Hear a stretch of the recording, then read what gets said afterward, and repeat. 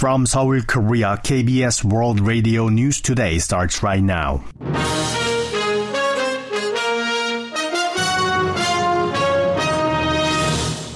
On today's broadcast, North Korea showcases what is presumed to be a solid-fuel intercontinental ballistic missile during a massive military parade marking its army's founding anniversary. South Korea's rescue workers find a survivor at the site of the Turkey, Syria earthquake. And the Constitutional Court begins deliberating on a parliamentary resolution to impeach Interior Minister Lee Sang-min over the Itaewon crowd crush. This is KBS World Radio News. I'm Tom McCarthy.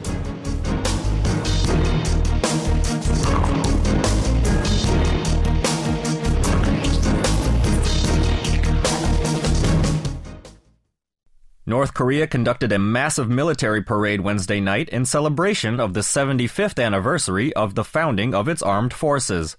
With regime leader Kim Jong-un in attendance with his wife and daughter, Pyongyang flaunted its nuclear might by parading its tactical arsenal and intercontinental ballistic missile units, including one that likely uses a solid-fuel propellant.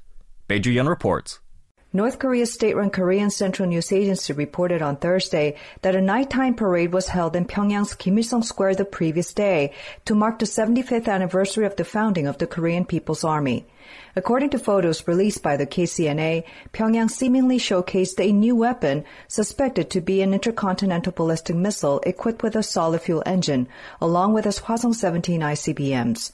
The unidentified missile loaded on a transporter erector launcher appeared to be different from the one featured in a parade in April 2017 for the 105th birthday of the late regime founder Kim Il-sung. The KCNA said tactical nuclear units in the procession demonstrated the regime's war deterrence and counterstrike capabilities, and the ICBM units flaunted its maximum nuclear force.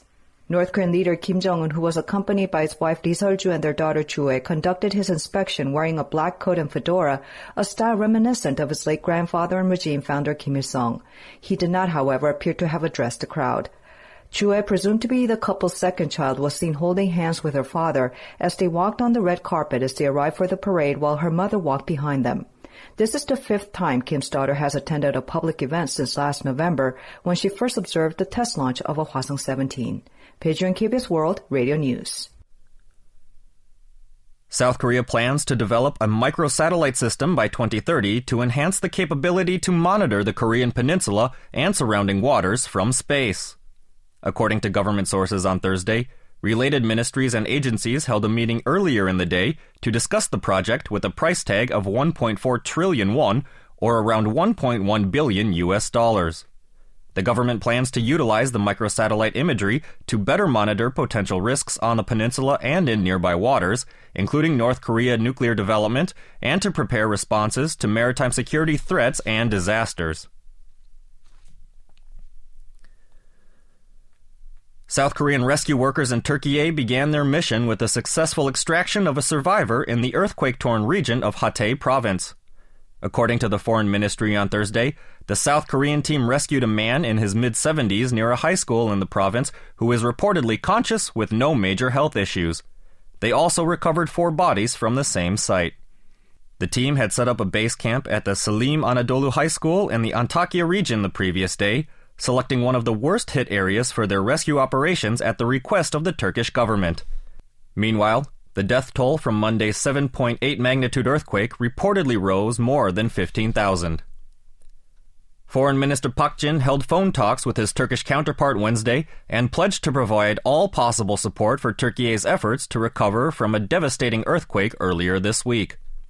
According to Seoul's foreign ministry, Pak expressed deep condolences over the damage from the massive quake in his phone call with Turkish Foreign Minister Mevlut Çavuşoğlu. Minister Pak said that the South Korean government plans to provide all possible support to Turkey for its relief efforts, including dispatching emergency rescue teams, adding that the South Korean people stand in solidarity with the Turkish people. In response, Çavuşoğlu appreciated the active support from South Korea, a brother nation of Turkey.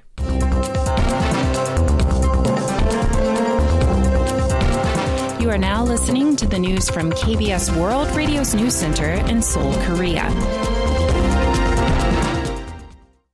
The Constitutional Court has begun deliberating on a parliamentary resolution to impeach Interior Minister Lee Sang-min over the Itaewon crowd crush.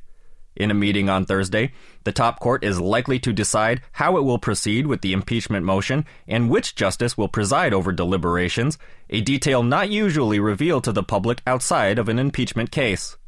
Under the Constitutional Court Act, the top court must reach a final decision within 180 days of receiving a motion, but the court is expected to expedite deliberations in order to avoid a prolonged vacuum in a ministerial post. Previously, the Constitutional Court had ruled on impeachment motions for former President Roh Moo-hyun in 64 days and former President Park Geun-hye in 92 days. The main opposition Democratic Party has denounced a court ruling that found former People Power Party lawmaker Kwak Sang-do not guilty of bribery. DP floor leader Park Hong-gun said during a party policy coordination meeting on Thursday that the public is appalled by the court's decision issued on Wednesday. He said that with such a ruling, the court has declared that it was lawful for asset management company Hwacheon Daewoo to hire Kwak's son and pay him 5 billion won in severance after 6 years of employment.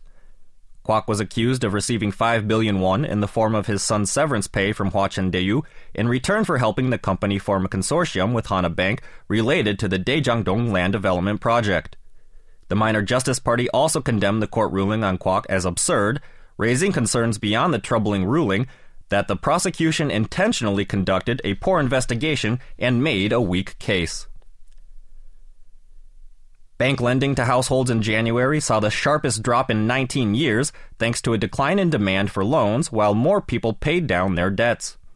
According to a report released by the Bank of Korea on financial market trends on Thursday, commercial bank loans extended to households reached roughly 1.05 quadrillion won, or around $833 billion as of the end of January, down 4.6 trillion won from the previous month. The drop in January was the sharpest to be recorded since related statistics began to be compiled in January 2004, reversing a 300 billion won increase in December that was preceded by 3 months of decline from September to November. Japan's Niigata Prefecture has omitted the history of the Sado mining facilities in the 20th century when Japan colonized the Korean peninsula in its resubmission for a UNESCO World Heritage Site designation for the mine. In a written interview with Yonhap News Agency on Thursday, Atsushi Sawada, the head of the prefecture's team pushing for the UNESCO designation, said the facility's outstanding universal value lies with the gold production technology from the late 16th to the late 19th centuries. The official claimed that the history from the Pacific War in the 1940s is not connected to the facility's value as a potential World Heritage Site. The official's comments contradict the official website of the facilities that states that the mine's history runs from 1601 to 1989, indicating an attempt by the local government to deliberately exclude the history of forced Korean labor during the war. Japan has come under fire for effectively excluding its wartime atrocities in the recommendation letter, as well as its persistent failure to fulfill an earlier pledge to include information about the forced labor of Koreans on Hashima Island, a site recognized as a UNESCO World Heritage Site in 2015. The benchmark Korea Composite Stock Price Index fell 2.12 points, or 0.09% on Thursday, to close the day at 2,481.52. The tech-heavy Kosdaq rose, however, gaining 4.60 points, or 0.59%, to close at 784.58. On the foreign exchange, the local currency weakened 0.31 against the U.S. dollar, closing the day at 1,260.41.